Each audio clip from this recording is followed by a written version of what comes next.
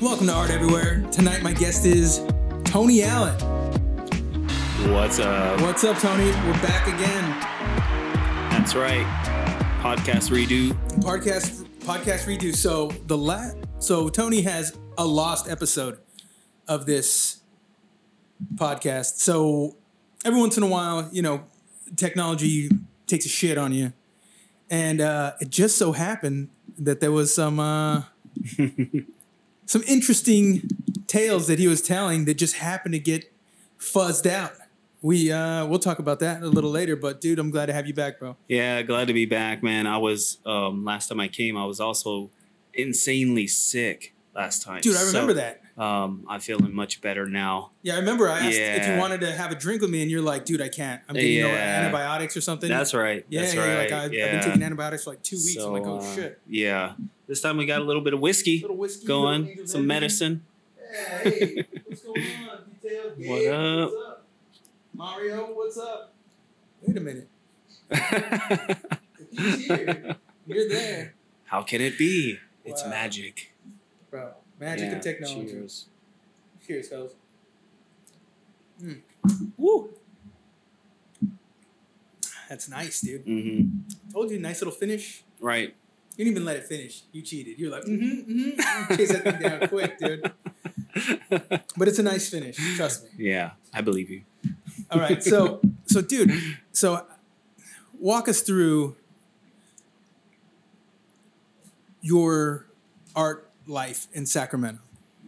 Like, where did you get started? Like, who gave you your break? How did you get involved in the scene? All right. Yeah. Let me go back. We got to rewind a little bit, go back in time. Yeah. I've been a part of the Sacramento art scene actually for probably close to 2 decades.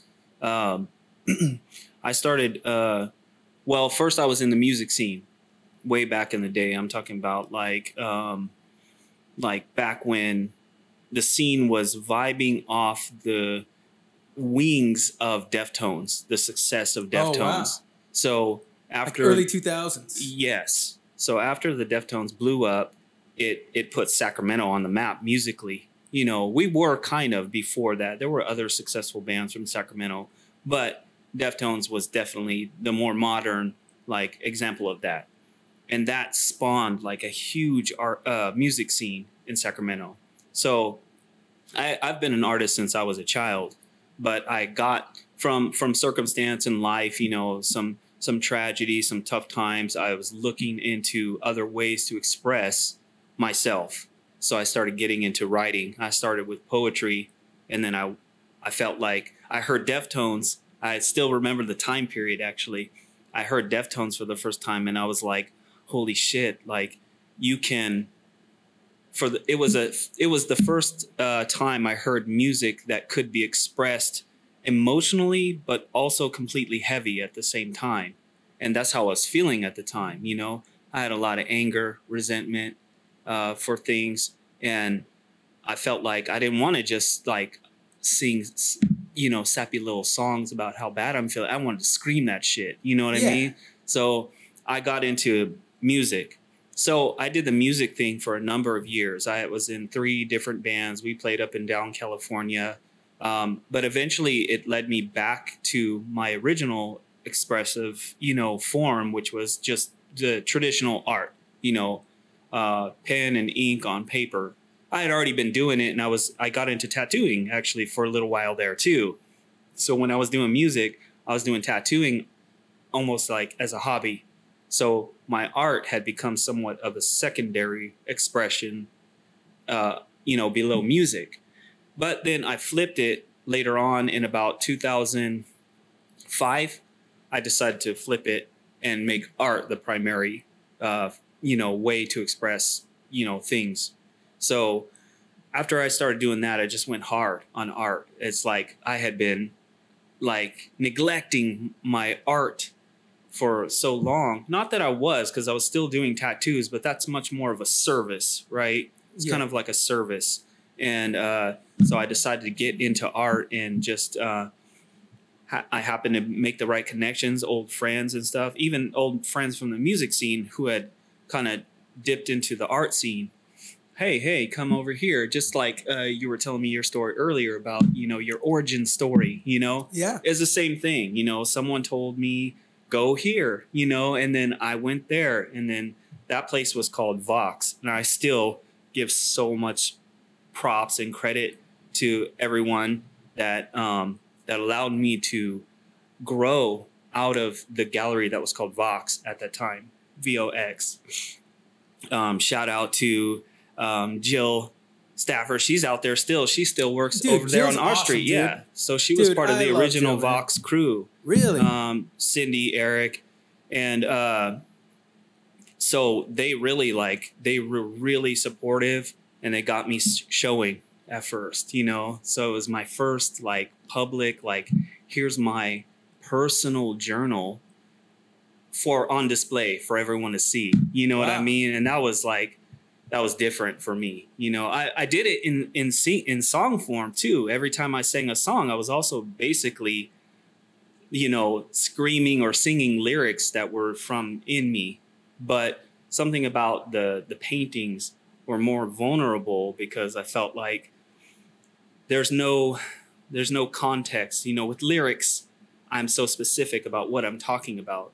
But if I throw a painting on the wall, you don't know exactly where that might be coming from in my mind. It's up to the viewer to sort of determine, is it from a happy place, a sad place, whatever. So that's where I started right there. And I continued a relationship with Vox for years after that, and got to show at different places and be involved in the scene back then.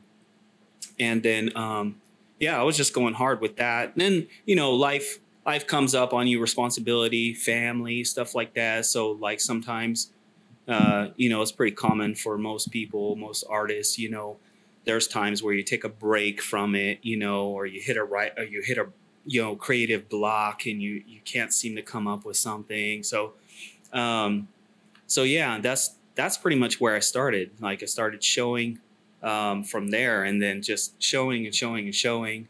And but back before I started showing art, I was already moving my way up in the music scene where I was putting on shows, because I've always been interested in not just being a participant in the scene, but also being someone who helps organize the things. I've always been interested in that. I've always been interested in who's running the show, not just being part of it, but also getting to know who's running the show. Yeah. that's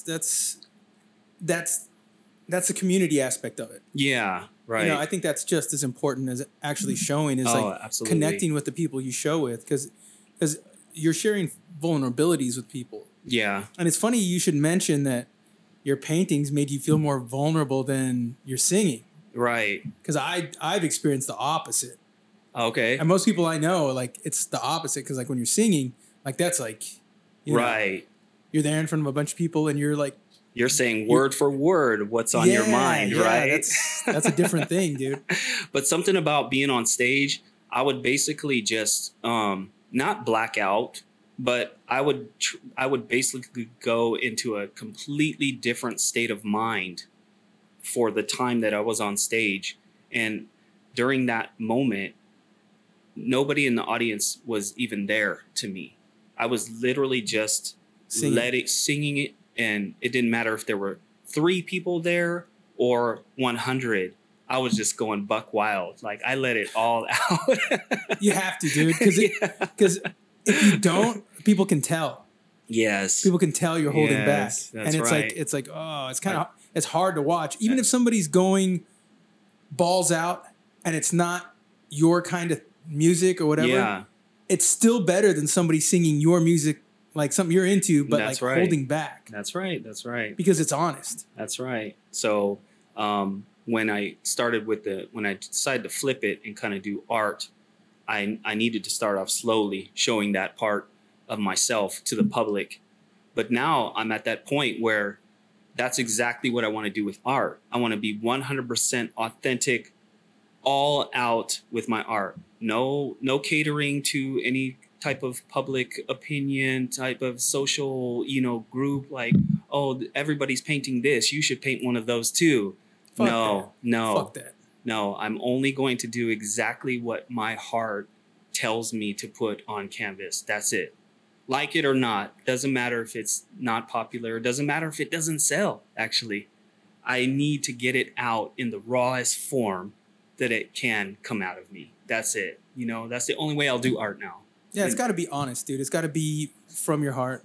Absolutely. And Gabe commented, Gabe Sanford. Oh, Gabe Sanford. What's up, Gabe? He commented, Vox Crew still going strong. That's right. That's right, man. Yeah, so you and Gabe like started curating shows. Like how did that work? Well, you know, back when I got involved with Vox, me and Gabe worked together at Aaron Brothers. Oh, cool. And I know so many artists that worked at Aaron Brothers at one point or another. But we worked together at Aaron Brothers, and I got him involved with Vox too. So he started showing there too. And he was actually part of I had a big going away art party when I first attempted to move out of the country. And he had a giant wall. It must have been the size of this room right here. All his art from top to bottom with all his art. And that show was so dope, man. Like, we had so many people turn out. I sold every piece of art I had.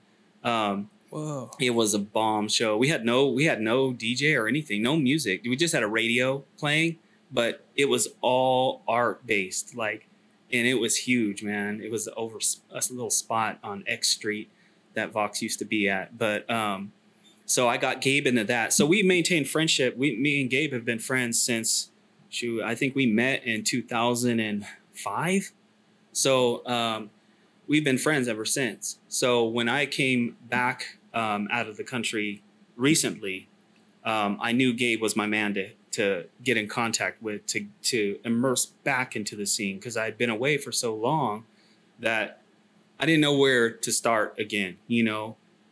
So, you know, COVID had basically decimated what I knew the scene to be before that. So I got in touch with Gabe.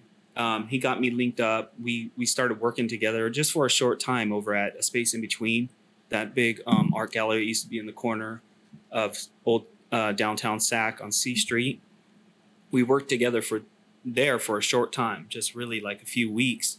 But soon as we started communicating again, we're like, hey, man, we need to put our heads together and come up with an idea, because I'm feeling like after I spent some time away and I came back into Sac. I was born in Sac. Sac's my hometown, you know?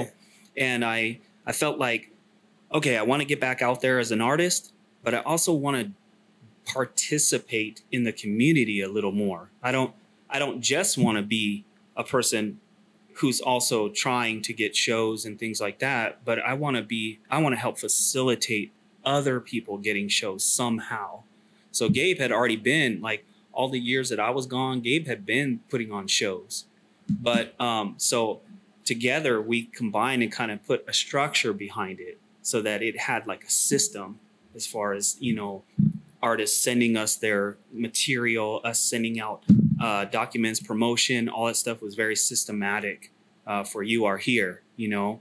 And so that's what, and now Gabe's rocking it right now. He's kind of, I needed to step back because my work got a little busier. So it was a conflict between putting on those shows and my work. So I had to step back, and I was like, hey, Gabe, can you keep them running for the meantime? I'll try to find ways to branch You Are Here out and still find other avenues that You Are Here can be, you know, actively part of. So he's still rocking the Old Soul coffee shop shows. Yeah, he asked me if I wanted to participate in one, and I have a few ideas for paintings and drawings. Yeah. But I can't lift my arm over my head just yet. Yeah. So like painting, on a canvas on a large scale, which I usually do. Yeah. Which is the most natural to me. I can't do it. I physically cannot do it. So man, I'm kind of stuck there. Sorry, Gabe. Sure. Sorry, Gabe. Buddy. In time. So anyway, he's killing it, man. He's like, artists are still like making sales through our shows and stuff. So, I'm just trying to branch out and see where else we can find places for our You Are Here artists to show. Cause we're in connection with, like, I'd say 150 plus artists.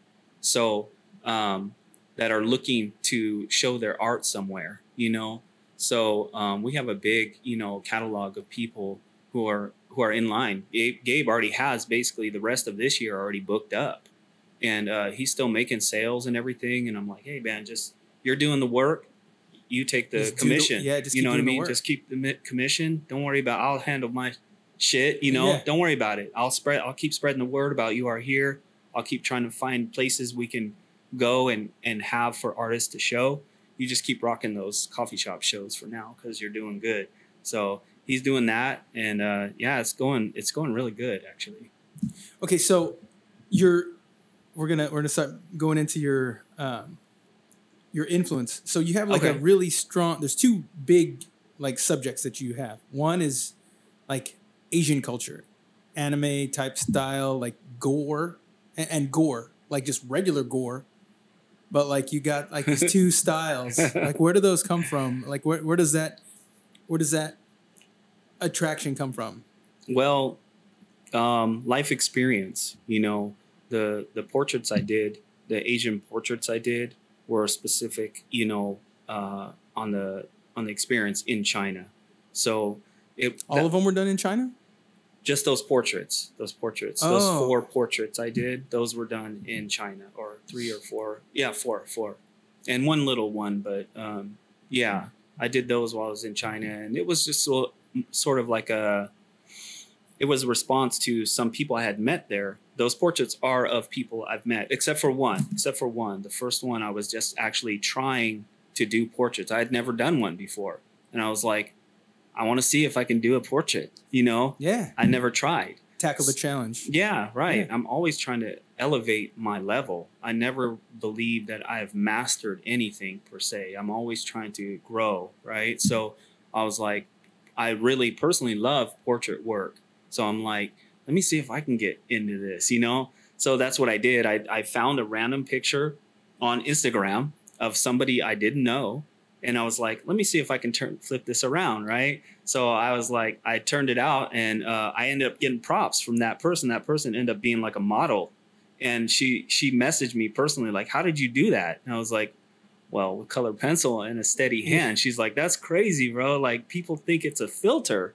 Like, you did it on a computer with a filter. And I'm like, no, that's a real drawing. I like have it right here in my hand, you know? She's like, damn, you're good, man. I'm like, that gave me confidence, like, oh shit, yeah, like I can do this. I could do this, right? So then, a couple of the few of the other portraits are women that had met in China who, you know, without diving too deep into that, unless we are going to confront that. We're going to confront that. We're risking this second time. No, we're doing it. We're going to have to use a code word. We're going to have to use like blueberries as the code word or something. We got to do it. Look, the truth has to get out.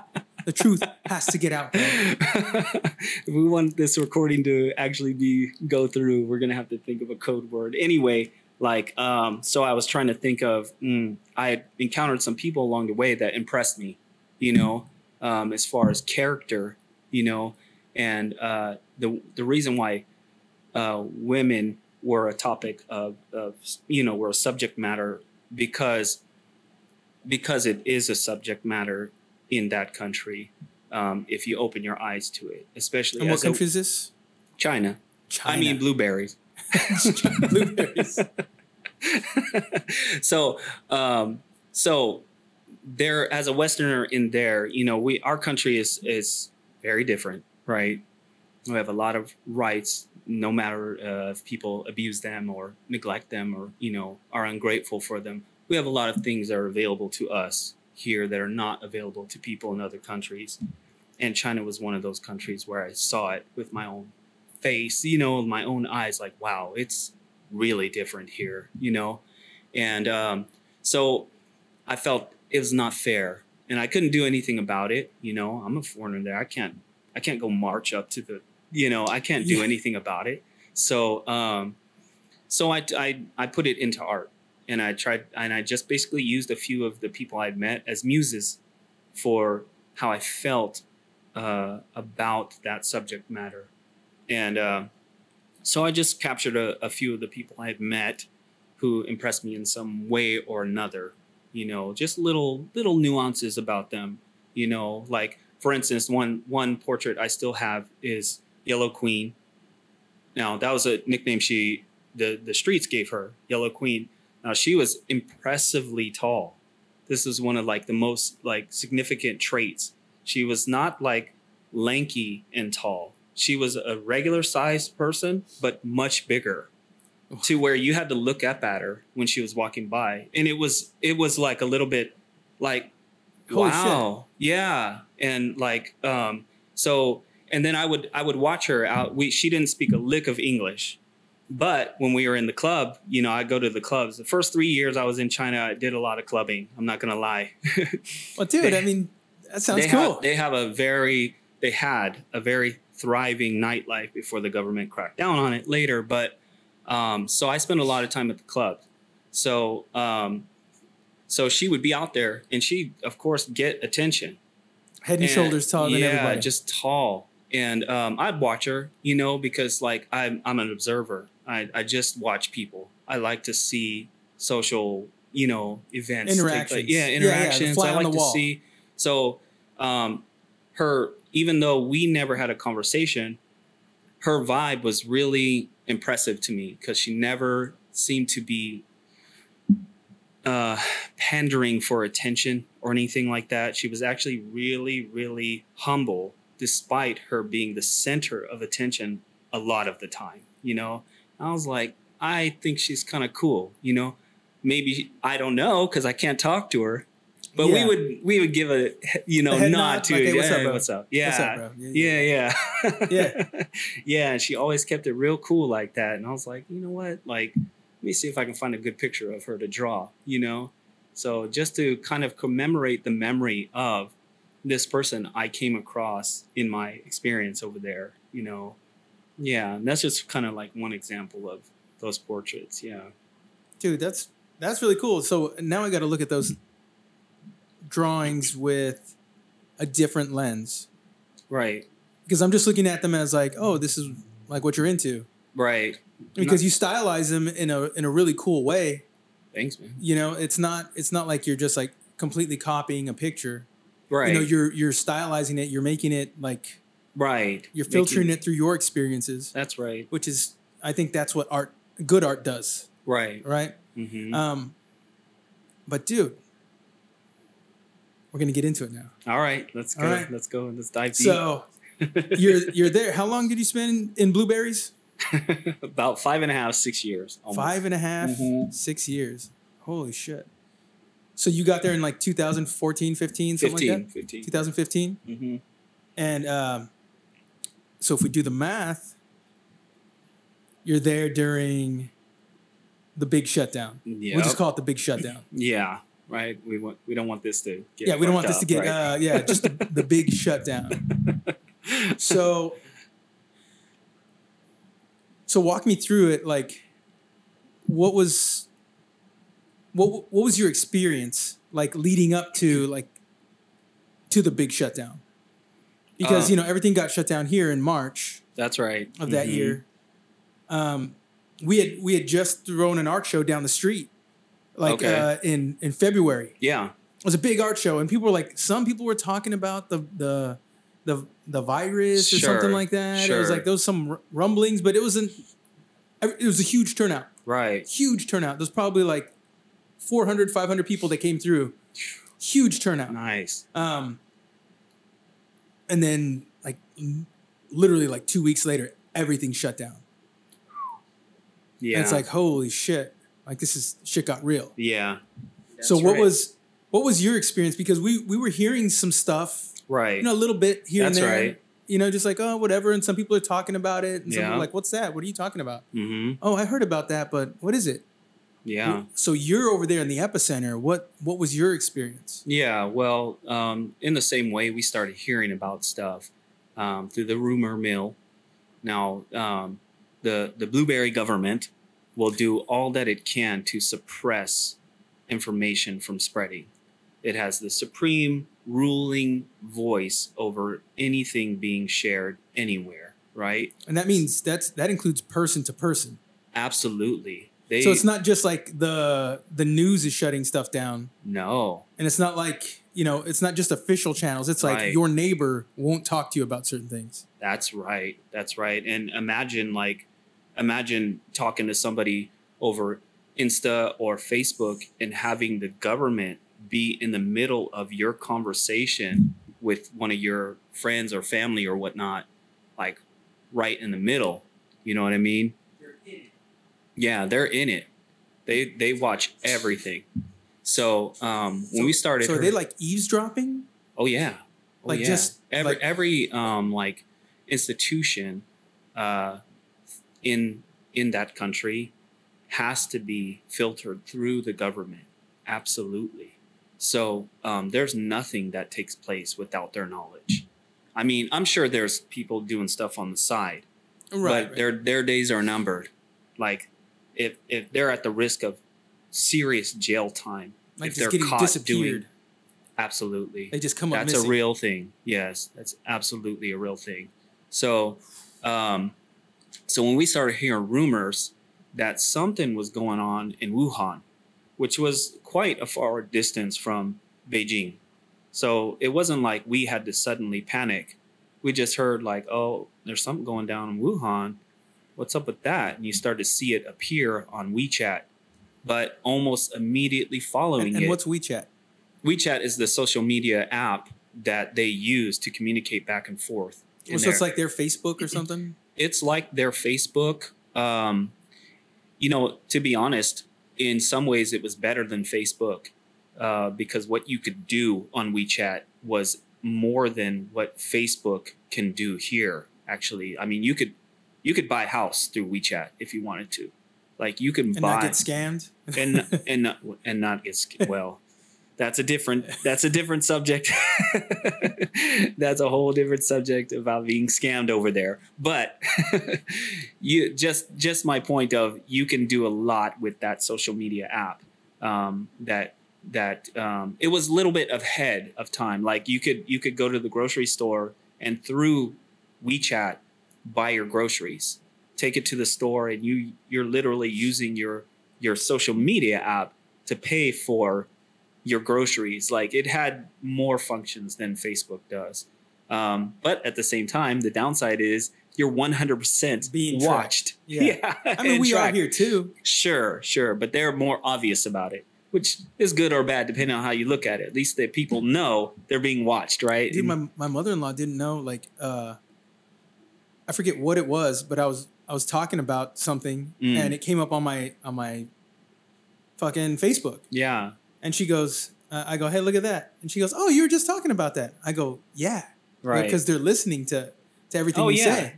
Definitely. And she's like, what? I go, dude, it's in the terms of agreement. Like that we all just go, yeah, I agree. That the microphone's on and yeah. Mm-hmm. And they can use your thing for data, whatever. That's right. They're just going to look at it. Right. Nobody cares. We all go, oh, yeah, fuck it. Sure. Fuck it. Right.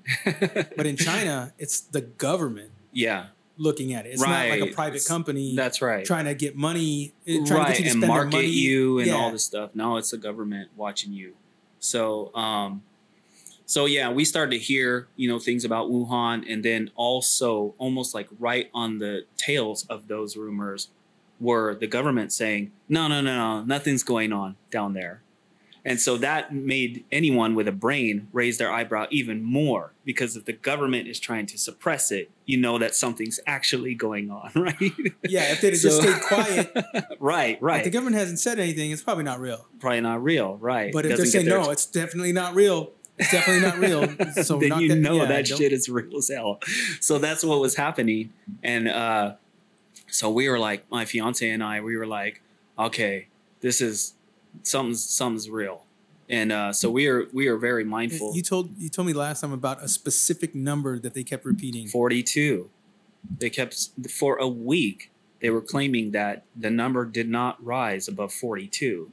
42 cases in all 42 China. cases in the epicenter, Wuhan. They were claiming that only 42 cases for a week. They were claiming that. And now, as we understand how the pandemic spread, we know that's bullshit, right? There's no way it stayed only 42 for a whole week at the moment that it broke out. No way. So anyway, we started to see that, and we started to get a little bit worried, to be honest. We were like, okay, this is starting to get it's starting to pick up, the story's starting to pick up pace now. Like it's coming from more than one source. You're starting to hear people talk about it more and more. We're like, oh damn, this is getting real. And then I was working at the time, just over 2020, when 2020 first crossed over. I was still working at my job. I was teaching English over there, and the school was still open. And they're like, okay, every year, it's cultural to and traditional for the locals to take a big holiday on around Chinese New Year, and it can last all the way up for a month. So yeah, it's a big holiday for everybody there. So that time period was coming up. So we're like, okay, we're getting ready for that holiday. When that happens, most businesses shut down actually. But the pace of the pandemic spread so fast that they sent us home earlier than planned. They were like, okay, don't come to work tomorrow. It happened just like you were saying earlier, so fast, right? One day you're partying, hanging out, and the next day they're like, don't come here. So right? This is like in January? 2020, yes, in January. Oof. But we started hearing about it in December. So in January, it had shut everything down. They're like, don't come back to work tomorrow. Like, okay, now it's getting real, right? Like, whoa. So we were forced to stay home, and basically we were on like quarantine from there until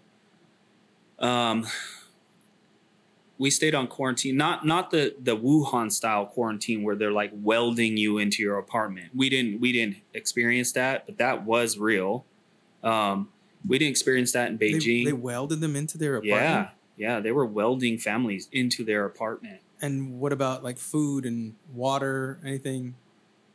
The government wasn't coming by to... No, they were welding. There were videos that circulated before the government caught them and removed them of the teams of people welding families into their homes because they were suspect of having the virus. Yeah. So they were snatching people off the street and stuff like that, throwing them in these little trucks that looked like dog catcher trucks, little tiny, they were just snatching people off the street and throwing them in that truck. And these were like really happening in Wuhan and surrounding areas. So, of course, it created some kind of panic, but it hadn't reached up to Beijing that heavily at that time. So, anyway, Beijing is the king's castle. That's where, like, that's the least province that the president would want to have taken down, right? So as a precaution, they still did some, quarantine style, precautions like guarding, blocking certain areas and shutting down. And that's how we were rocking that for about 6 months or more before they finally lifted that. And even after they lifted that, it was still kind of this hybrid quarantine / not life that I was living after that in 2020. Whereas like you weren't restricted to the quarantine, but everywhere you went, you'd still find people wearing masks. You'd still find you had to use WeChat to scan your health code in before you walked in. There would be a little podium, and you had to scan your phone there to prove that you didn't have the virus that you lived in an area that was not considered dangerous of having the virus. So you would scan it. It already knows where you live, and it would be like, okay, you're good. You may enter. Fuck. That's just wild, dude.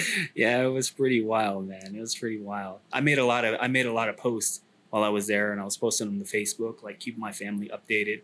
When the pandemic were first, you able to access Facebook? Yeah, I had to use a VPN. This like virtual thing. Yeah.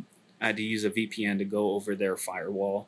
But so is that legal? No. If I had been caught with a VPN, we wouldn't be sitting here right now. I'm telling you, they were very strict about VPNs. So how would you get a VPN on your phone? I downloaded it when I was in America.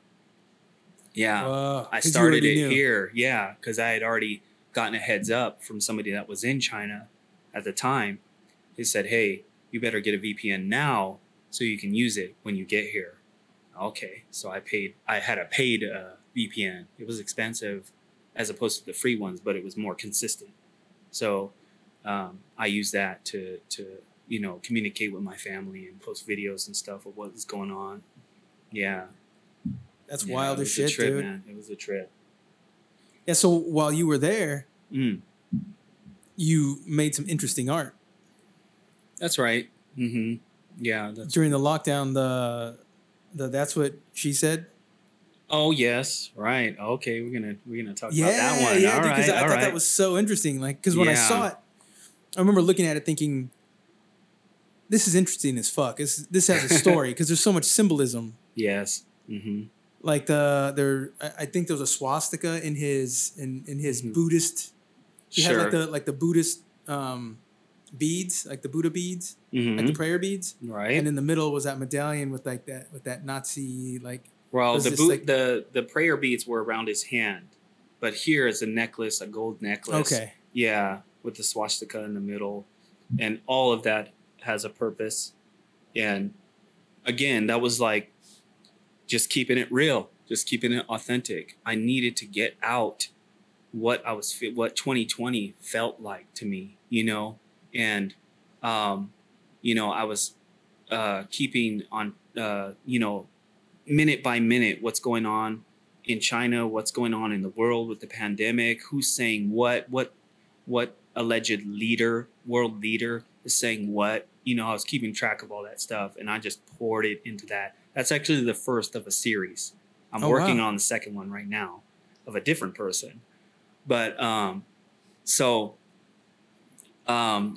just needed to put it down somewhere. Because I couldn't talk much. I couldn't go too specific online. Even if I had a VPN, I had to be careful about what I said just in case, right? So, but no one could stop me from putting it on canvas, right? Unless they were in that room catching me at the moment. And I did have to smuggle that painting into this country because I knew if I got caught, like at the airport through customs. Yes. If they had unrolled your canvases. If they had unrolled it and seen that I had drawn their president again, this wouldn't be happening right now. I would have definitely been locked up for sure, bro. Like they are so serious about that stuff. So serious. Like it's a joke, but for example, the Chinese president, he banned Winnie the Pooh because people said that he looked like him.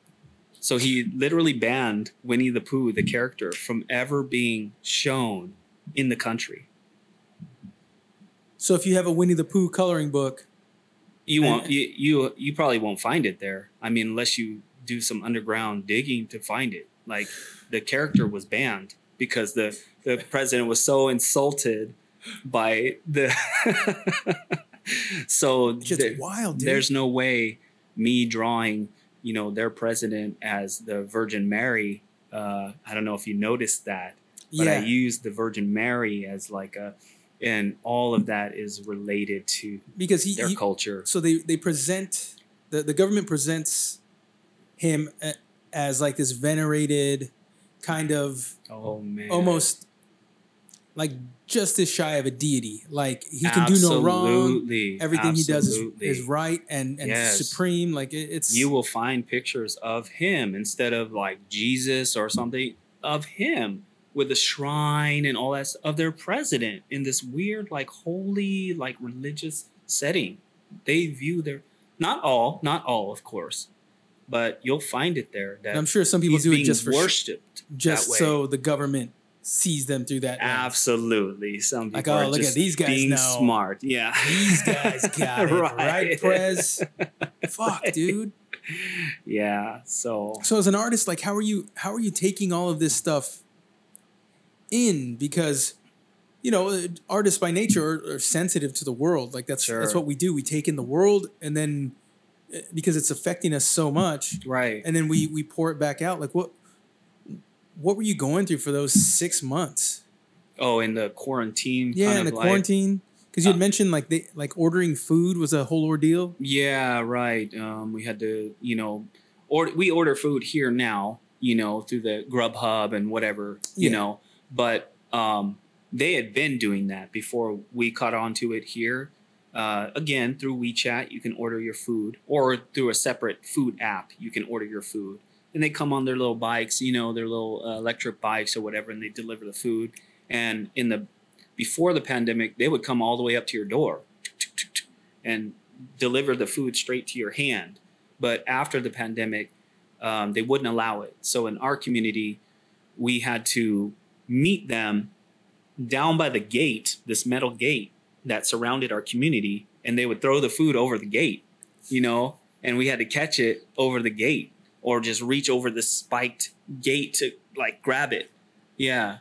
And even the delivery guys had to check in every hour to verify that they haven't caught COVID. So they had some kind of like thing on their phone that verified that they were healthy. They don't have a fever. Yeah, right. Exactly. Fuck. So it changed a lot. Like COVID, even though it wasn't heavy in Beijing at the time, it did change like a lot of our lifestyle, basically. So many things shut down as a result of COVID, for sure. The government went and did a sweep of the country, at least in Beijing, and I think broadly, of foreigners in China. So they took the opportunity to do a big sweep of non-Chinese in the country and try to find who should and shouldn't be there. So they started deporting fools like crazy after that. If you didn't have, doesn't matter if you got in the country by whatever means you got in the country, if you didn't have the paperwork to stay, you're gone. You're out. So they even took away the industry I was working in, which was the English tutoring. I worked for a private company that taught one-on-one English. So they just completely wiped that out. They took it away completely. So I had a decision to make: either stay and change up and go to an international school where in order to teach there, the credentials had to be much higher, or leave. So I decided to leave. I had worked so hard to not perfect, but get really good at teaching English as a second language to children. And I didn't want to do it any other way. Besides that, I had gotten locked out of America. I was locked out of America for almost 2 years. I tried to come back here. My ticket got canceled before I eventually, I can't say escaped, because I didn't necessarily escape by the time I left. But it felt like a fucking escape. But it felt like an escape, because I did slowly over the course of a month start purging my personal belongings. I would just take it out to the garbage and leave it there by the garbage cans. Each, a little by little, I would just get rid of my personal belongings, because I knew it couldn't take it with me, right? And I knew somebody would take it. It was like, I don't know if you watch How I Met Your Mother. Have you ever watched that show? They had that like one little area where they would take something down there in front of the apartment, and like within seconds it would disappear. That's exactly how it was. I could put something out there, and before I'm even walking back, there would already be somebody out of the shadows going and snatching what I've just put down there. Like it was like that. And I had good shit, so like they came up. Yeah, like, oh, I got rid of new stuff just because I couldn't take it. So over the course of a month, I purged all my personal belongings that I knew I wasn't going to take, new clothes, new items, like stuff. And then the night that I left, I didn't tell anybody. I didn't tell my roommates. I just quietly packed up all my belongings and like snuck out of the apartment, basically, called the DD, which is like, Uber, and was like, hey, I ordered that shit. They came and got me. I had 5 or 6 bags with me. Yeah. And they came and scooped me up. And then when I got to the airport, that's when I messaged my roommates like, hey, I'm out. And they're like, huh? Oh, okay. I'm like, yeah, good luck. Here's the code to pay the electricity. I'm gone. I deleted them from my WeChat, and I was like, gone, And because I didn't want to take any chances that the government or whatever would try to stop me from getting out. I was missing my family like crazy. I was missing my daughter like crazy. You know, I had up until then, I had made an effort to visit America once or twice a year, sometimes 3 times a year before that. But after pandemic, I didn't visit. I visited America in 2019. I didn't get back here till May of 2021. No visits in between.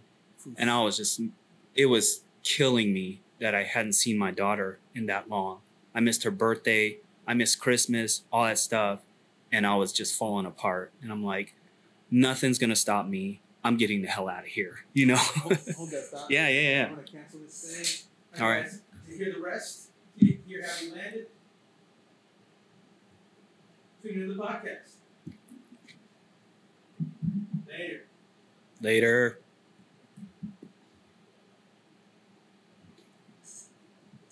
Yeah, so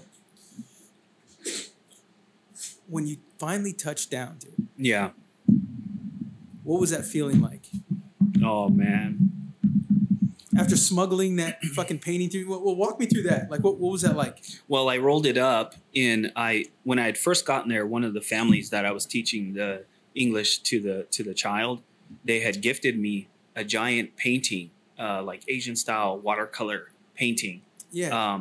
The grandfather of the family was like a successful painter, and they had gifted me that painting, and I used it to roll over my painting. Right. So just in case they did happen to look, they would just see this kind of like Asian, like rice paper type of painting over it. You know, they would have to get real nosy to go deeper than that, you know? Yeah. And they're just trying to shuffle people through. Yeah. They're trying to shuffle people through. So that's how I took it with me as a carry-on. I didn't put it in my luggage because I didn't trust. I thought it might get damaged or whatever. So I took the frame bars off, you know, the canvas bars off, so it was just loose canvas, you know. Yeah. And just got it in that way. Yeah. But I was nervous as hell. I'm not gonna lie. I was so nervous. Yeah, I'm just don't mind me. Yeah. Dude. Yeah, it was pretty intense, man. But I was so proud to get it back here, and like, yes, now I know once it's here, I'm protected. You know. Yeah, it's America. American government has its flaws. I'm not even going to deny that. Let's be honest, right? Yeah, but I knew once I'm here, people in America, yeah, sure. But I knew if I can get my art here, there's some level of protection I could have with it, you know. So I'm like, okay, cool, it's here, you know. Yeah, so I'm working on another one that's going to accompany that piece, and then there's another one I intend to create after that. You want to say who it's of?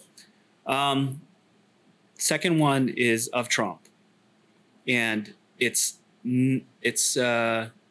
less to do what people American view of Trump might have to do and might view about it, and more to do with I actually started it in China. I started it there, and it's also a response to what I saw the president doing in response to the virus.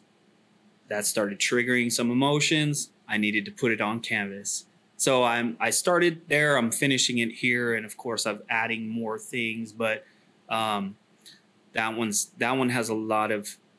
That one's even deeper for me because that's our president, or was anyway, right? That's my country's so-called president. So I have more emotional connection to his handling of things or mishandling of things that were going on. His words were putting me in jeopardy over there. Like, and I didn't appreciate that shit. Yeah.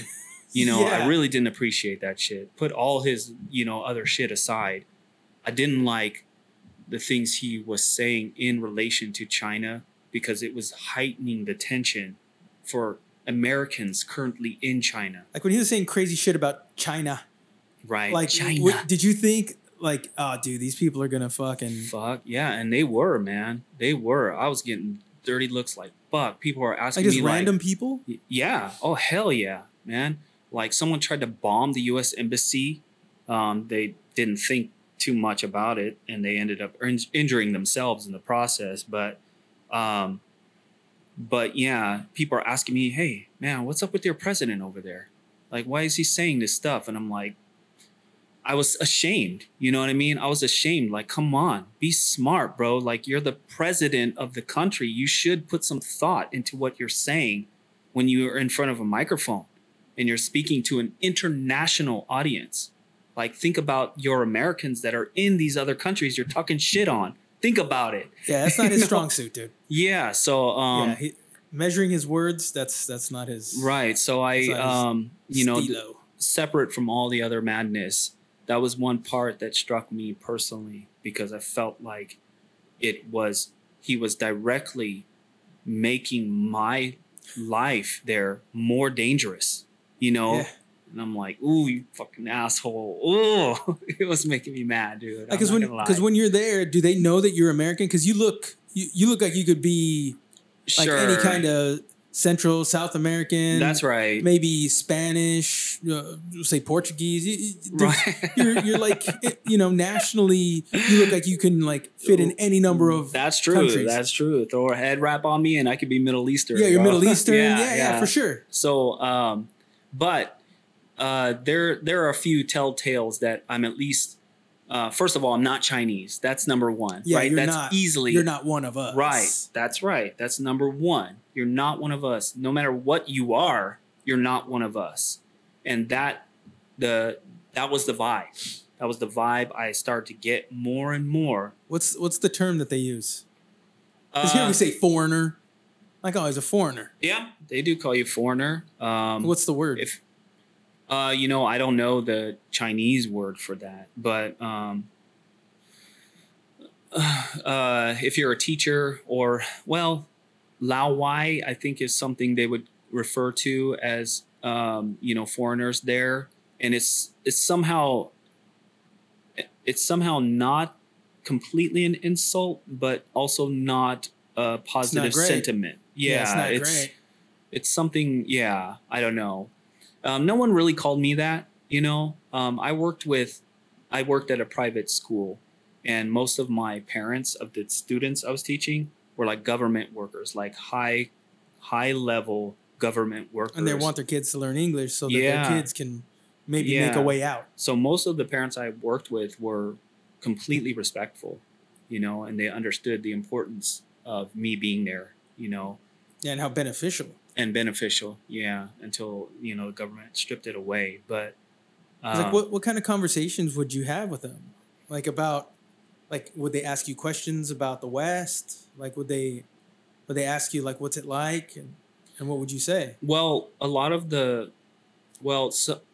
a lot of, but some of the families I had been dealing with, some have been here, visited, and they know what they've had the American experience, and they love it as far as visiting, some of them were actually absolutely barred from coming here because their job doesn't allow it. They're too high up in the government. One of my students' parents worked on space shuttles, and I don't know if he was supposed to tell me that, but the son would come and like, yeah, my dad, he shocked me. Actually, I was a little bit shocked because one of my students, his name was Kevin. And he's like, yeah, my dad. I was like, oh, what did your dad do? He's like, like he works on a space shuttle. And I'm like, works on a space shuttle. I was like, I wanted clarification, so I had him draw it. I'm like, show me what you're talking about. He drew a freaking space shuttle, and he drew his dad working on the outside of it, like, And I was like, whoa, like I didn't think that at all because I had met his parents, and I was like. And his dad and his mom both worked for their space shuttle program. Like, okay, let's talk about something else because I have a feeling you're not supposed to be telling me this. Whoa.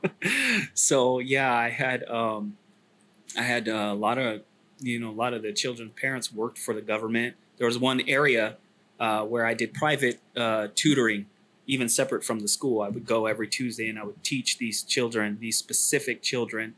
Private reading lessons in that area. That the community was called Space City, and it was for all government working families. And like you had to check in and check out. None of those parents were allowed to leave the country. Like None of them. Yeah. So they were trying to build better opportunities for their children, by teaching them English, by expanding their minds so they could have more potentially than what their parents are Yeah, able because to now they're have. trapped. Yeah. They're trapped by their stuck. quote unquote success. Yes. Like, you know too much. Right. You know too much. Exactly. Holy shit. Yeah. Crazy, man. Yeah, so when you get here, like what's your response like internally? Like when you touch down and you're here, Mm-hmm. and of course everyone's saying hi and oh my god you're back and your family Sure. they meet you and all that stuff. Mm-hmm. Like what after the smoke clears, like what are you like? What's your internal monologue? What's your internal dialogue like? What's that? Okay. If I'm being honest, which I always intend to do, I actually didn't feel like I was from here, man. Like I felt like I'm somehow a foreigner here too. I didn't feel like I fit in anymore, like with my own country, because, America went through a delayed experience as far as COVID. We had experienced it a little bit earlier in China, and then they called off all the, restrictions and everything a little bit earlier. China claimed we won the virus. That's what they said. And so they lifted everything much earlier, but America was still just in the beginning stages of going through it, right? So by the time I got here, it was post the riots that took place downtown. It was post like I can't get my hair cut, crybaby shit. It was post all that stuff. But so when I got back, I came back to a very devastated form of America than the one that I had previously visited in 2019. And at the same time, I had been gone so long, I also didn't feel like I'm completely American. It was really weird, man. I thought I was gonna hit the ground running. I had a lot of energy. I'm like, oh, I'm so happy to be back home. But then when I got back, I'm like, what happened to my home, bro? It looks different. It feels different. And then at the same time, I'm like, it hit me after getting home that I had some recovery to do from China. Subtly, living in a communist country over years, I didn't realize like what effect that had on me over time. Like the self-censoring. Yeah. Like you got to be like very mindful of what you say, what you do. You gotta always be aware of your surroundings if you're non-Chinese. It's like prison. It's sounding like prison, dude. It's something like it. Because what you're telling me right now, what I'm hearing is like, oh yeah, I know what that's like. Right.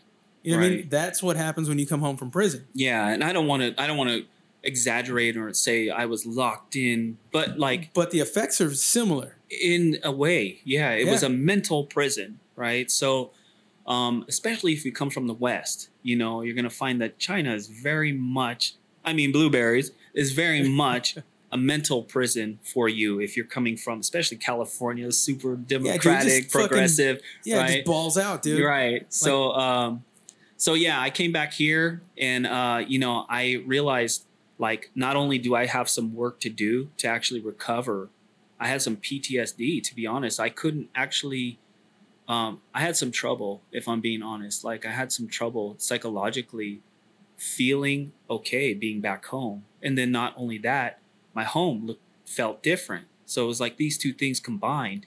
And it took some work to get back to a normal state. But, go ahead. Well, you know the saying, like, you can't go home again? Yeah. Like, you can't go home again. Well, I heard this guy, he talked about it. And he said, because he got into some trouble here stateside, and he went to Mexico for a few years, got involved with the cartel. Yeah. Did some crazy shit over there, and then ended up coming back.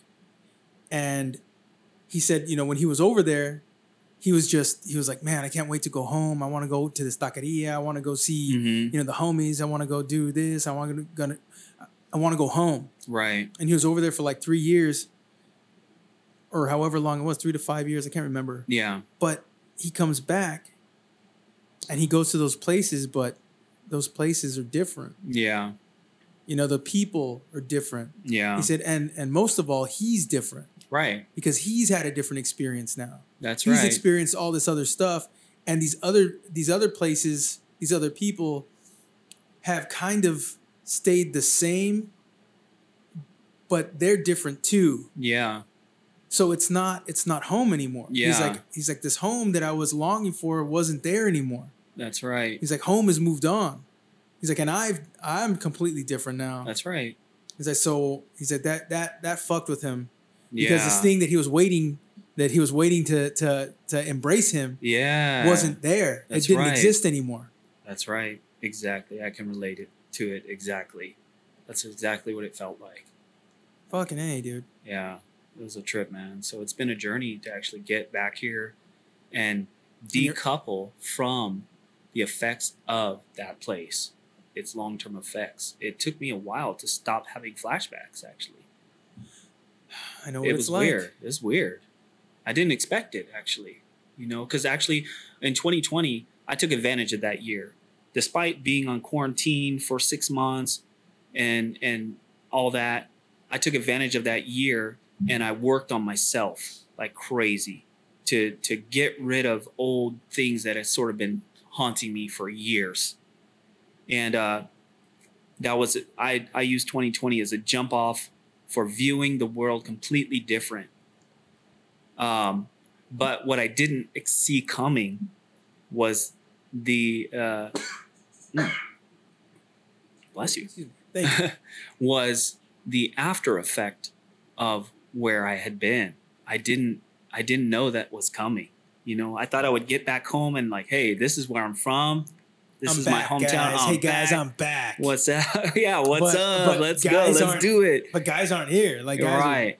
Everybody's hiding in their houses. Nobody, you know, and like I was bombarded with flashbacks of the smallest thing could trigger something involving there, and I was like, oh man, I have more work to do. So I withdrew from social interactions. I came in strong, but then when I realized I had work to do, I backed out before I came back out and started getting busy with Gabe, you know, with the art shows and stuff. Yeah. So do you think that helped you like reintegrate and kind of find your footing now in this new landscape? It did. And even at first, when we first started putting on shows, people were showing up and I found myself like kind of hiding in the corner. Like I still wasn't comfortable actually being around big groups of people because Beijing is crowded as fuck, bro. Like it's crowded, like except for when pandemic hit, then the streets were dead. But other than that, and Asian culture. So I had a cellie in prison who's Vietnamese, and he says, you know, he's like, he said in Asian cultures, he's like personal space isn't a thing. He's like that's a Western idea of personal space. Mm-hmm. He's like, you ever like at a Asian supermarket and you look at something and some old Asian lady will just come by and reach right under your arm and grab something and you're like, what the fuck? He's like, yeah. He's like in Asian cultures that's normal. That's normal Definitely, etiquette, bro. Definitely. He's like, here in the West it's a different thing. Yeah. He's like, and then for that to become like, stay away from me. Yeah. Like that must have been a shock over man. there. And then coming back over here and then it's like, stay the fuck away from me still. Yeah. It was weird, man. It's like I was re-experiencing the lockdown life when I got back to America because America was still going through the whole pandemic, you know, thing. So I think that shit lingered too fucking long in California for sure. Yeah. In California for sure, dude. I still see dorks walking around with masks and stuff, driving by themselves with masks. I'm like, yeah, that's a little bit. What are you doing, buddy? What are you doing? Like, relax. Right. But I get it. Like some people live with old people, or they're, you know. That's true. Yeah. Or people who have cancer or things like that. Like that's right. My wife's my father-in-law, before he passed, he had cancer, so we would wear masks when we'd go see him and stuff. Okay. Because we, you know, because he was doing chemotherapy and, you know, just there you go, immunosuppressive and all that shit. So that's it's right. Like, just be mindful. You know, yeah, stuff like that. But you know, if you're just at Target and you're like 22 and you're just like wearing a mask, I'm like, I'm gonna assume you live with somebody who's sick. Sure. I'm gonna assume that so that I don't think that you're a dork. I mean, to each their own. It's really like personal decision.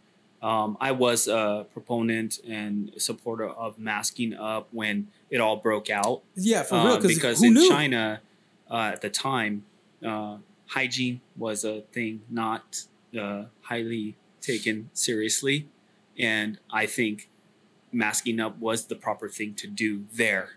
You know what I mean? Like, we have our social etiquette here, but they're not quite caught up with that. Like I'm not trying to be disrespectful, but it's a cultural thing. It's dude. a cultural thing. I'm not saying. I guess I can't say whether they're caught up or not. They just had different social norms. You know what I mean? Yeah. It was normal to cough out in the open, to sneeze out in the open, to blow snot rockets everywhere. That's normal. Yeah, bro. As a Westerner, that was hard to You're like, accept. what the fuck, dude? And everyone else just reading the paper or doing whatever they're doing. You're like, no one's gonna say nothing, right? Yeah, no one notices the long dripping snot coming out of that guy's nose. Like, no one's gonna say anything. Seriously. Somebody come get your uncle, please. Right. Somebody come get your fucking uncle, bro. So it was it was not easy to accept these kind of things, but you just get used to it, I guess, and you keep your distance from. So now, like, you've been home, what, 2 years? Yeah. 2 years you've been here? 2 years, yeah. So now, like, experiencing the art show that we had here in at the gallery. Yeah, the gallery. Ooh. Yeah, we are Sacramento. The gallery. That was fucking lit, dude. That was tight. Yeah, that was really cool. Yeah. So what was that experience like? Like, when you think of, like, when you first got off that plane and everything hit you like a ton of bricks, like, what the fuck is going on in my country? Yeah. What the fuck is going on inside of me? Like, to go from there to, hey, this is fucking cool, dude. And there's just people, everyone just rubbing elbows, just. That's right. That's right. It's I'm happy not just for We Are Sacramento, not just for every person involved with that, but also for the city. It being away, I guess, reignited my passion for my art community. So when I came back, and any new pop-up, any new endeavor that can contribute to the art community, I'm all for it. You'll see me showing up there in support. You know what I mean? I love it. I love to see people out and about, and overcoming their fear, because it's been a whole, nationwide thing of people being comfortable going out again and socializing without fear, and I think we're doing quite well in terms of conquering our fear of, social interaction and things like that. And people are getting back out there, and I like to see it, Yeah, same, dude. Yeah. Well, I'm glad I ran into you Saturday, because then this happened. Yeah, that's right. And to anybody who have asked, like, hey, would you like to be on the podcast sometime? Yeah. Like, just know that I got you somewhere in my mental Rolodex, and it's going to come up. Sure, I promise. Sure. It'll come up. It'll happen at the right time. And with you, we lost that episode, like 6 months ago? Yeah, something like that. And a while back. This happened, that happened, Sure, all this other stuff. And Mario, God bless him, he was trying to save that thing for like 2 weeks. He's like, dude, I'm still working. He's like, I'm going to try to filter it. I'm going to try this. I'm going to try that. Right. And then he's just like, hey, dude, that's a wrap. Right. That's a wrap. So to see you, man, and to see you having a good time, that was fucking awesome. Okay. But this episode looks good. Okay, look at that. good, We're getting good. the green light on this bad boy. Yeah, I just want to give a quick shout out to my Asian American brothers and sisters that might be listening in. This experience I had in China is definitely my own. I don't mean to offend anyone, stuff like that. I'm not a big apologetic person. I just, it's my experience alone. Someone else might have a different experience, but that was mine. Know that I love you, and I adore your culture, actually, and I've always been really into it. I've been really interested in Asian culture, like since I was a teenager. At some point, I became interested in the culture. I don't know for what reason. You moved there, dude. Yeah.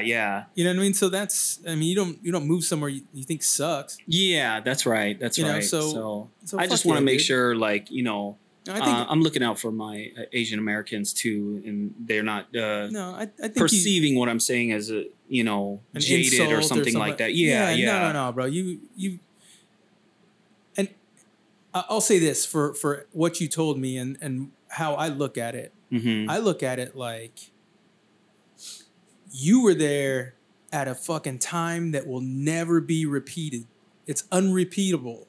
Hopefully not, man. The experience that you had is unrepeatable. So if somebody goes over there now, they'll be like, I don't know what he's talking about. That's right. And they won't, because that's right. It's a different world. That's right. And dude, I think you spoke like eloquently, dude, and I think that's like one of those life enriching things, dude. Oh yeah. Like it's one of those things. I found that the things that suck when you're going through them, like on the other end, given a little bit of time and given acceptance and searching through your feelings and all that stuff, that shit fucking it enriches you like nothing else. Oh yeah, man. It gives you such an appreciation for everything. Like how now you're like, I'm all about the art scene here. I'm all about the community. I'm all about this because it was taken from you. Yeah. And bro, I'm so happy that you're in such a good space now. Because even now, like when we talked last, you were just getting over being super sick. Yeah. So now you got more energy. You got a better color. You got a little. You know what I mean? You look like you filled out. You look like you were really skinny last time I saw you. Yeah. Yeah. When you see a dog that you're like, hey man, you've been running through the fields for a couple days.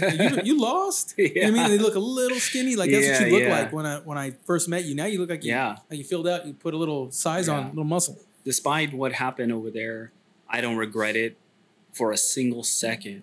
Even the bad times I experienced over there, the hatred I experienced, the side eyes from people. I don't regret it. It like you said, it strengthened me in ways I never knew I could be strengthened. And now, to be honest, like I've probably used it in a joking way. I've probably used it like when I've encountered certain challenges since being back here. I'm like, hey, I survived the pandemic in goddamn China. Dude. You think you can really fade me over here? Like you can't scare me, and I've raised the bar in terms of myself on what I've raised a standard for how I'm going to hold myself accountable, be honest, be, this and that. And then also for how I'm going to be treated. I've raised the standard. Like I will not accept this. And these are things I didn't have before. I kind of just willing to take on whatever punches anybody wanted to throw at me, but now it's like, no, I'm not taking that shit. You need to change your attitude or get the fuck out of my way. Like, that's it. I love it, bro. That's the American way. Look at you. Fucking full-fledged American now. I love it, Doug. So listen, man. It's that time. Yeah. All right. So, God forbid. Yeah. You say, you know what? I'm jumping on this slow boat to China. And we're going to take the scenic route. And, all right. When I get on the other side. Yeah. But we never hear from you again, bro. We don't know what happened. We don't know if they found out about the painting. Right. Or this disappeared. podcast. They disappeared and me. You just disappeared. You're in some work camp breaking big rocks into little rocks. That's right. I don't know. We don't know. We wish you the best. Exactly. But if all we have left is your legacy, bro, what do you hope your legacy is? I want to tell people to get out of your comfort zone, take chances, take risks, calculated risk, of course, be careful, but go after it, go after life, live. That's like, if there's a single word I could, convey to anybody, it would be live, and just go get it. Whatever your heart is telling you to go after, do it. Do not stop listening to the naysayers, stop listening to public opinion, whatever, just go, do it, live. I love it, brother. Well, yeah. that's it for this episode. All right. Thanks for having me, man. Dude, anytime, man. Having me back. Shout out your, yeah, dude, of course. Oh, yeah. You can find me at Art is a Weapon 77. That's my art page. You want to get a little more personal, you can find me at Zombie Slayer 77. That's on Instagram. Both of those are on Instagram. Hit me up. I'm open to talk about anything. Let's collaborate. Let's conversate. Oh, that's what's up. And as always, this podcast is brought to you by We Are Sacramento and the Gallery.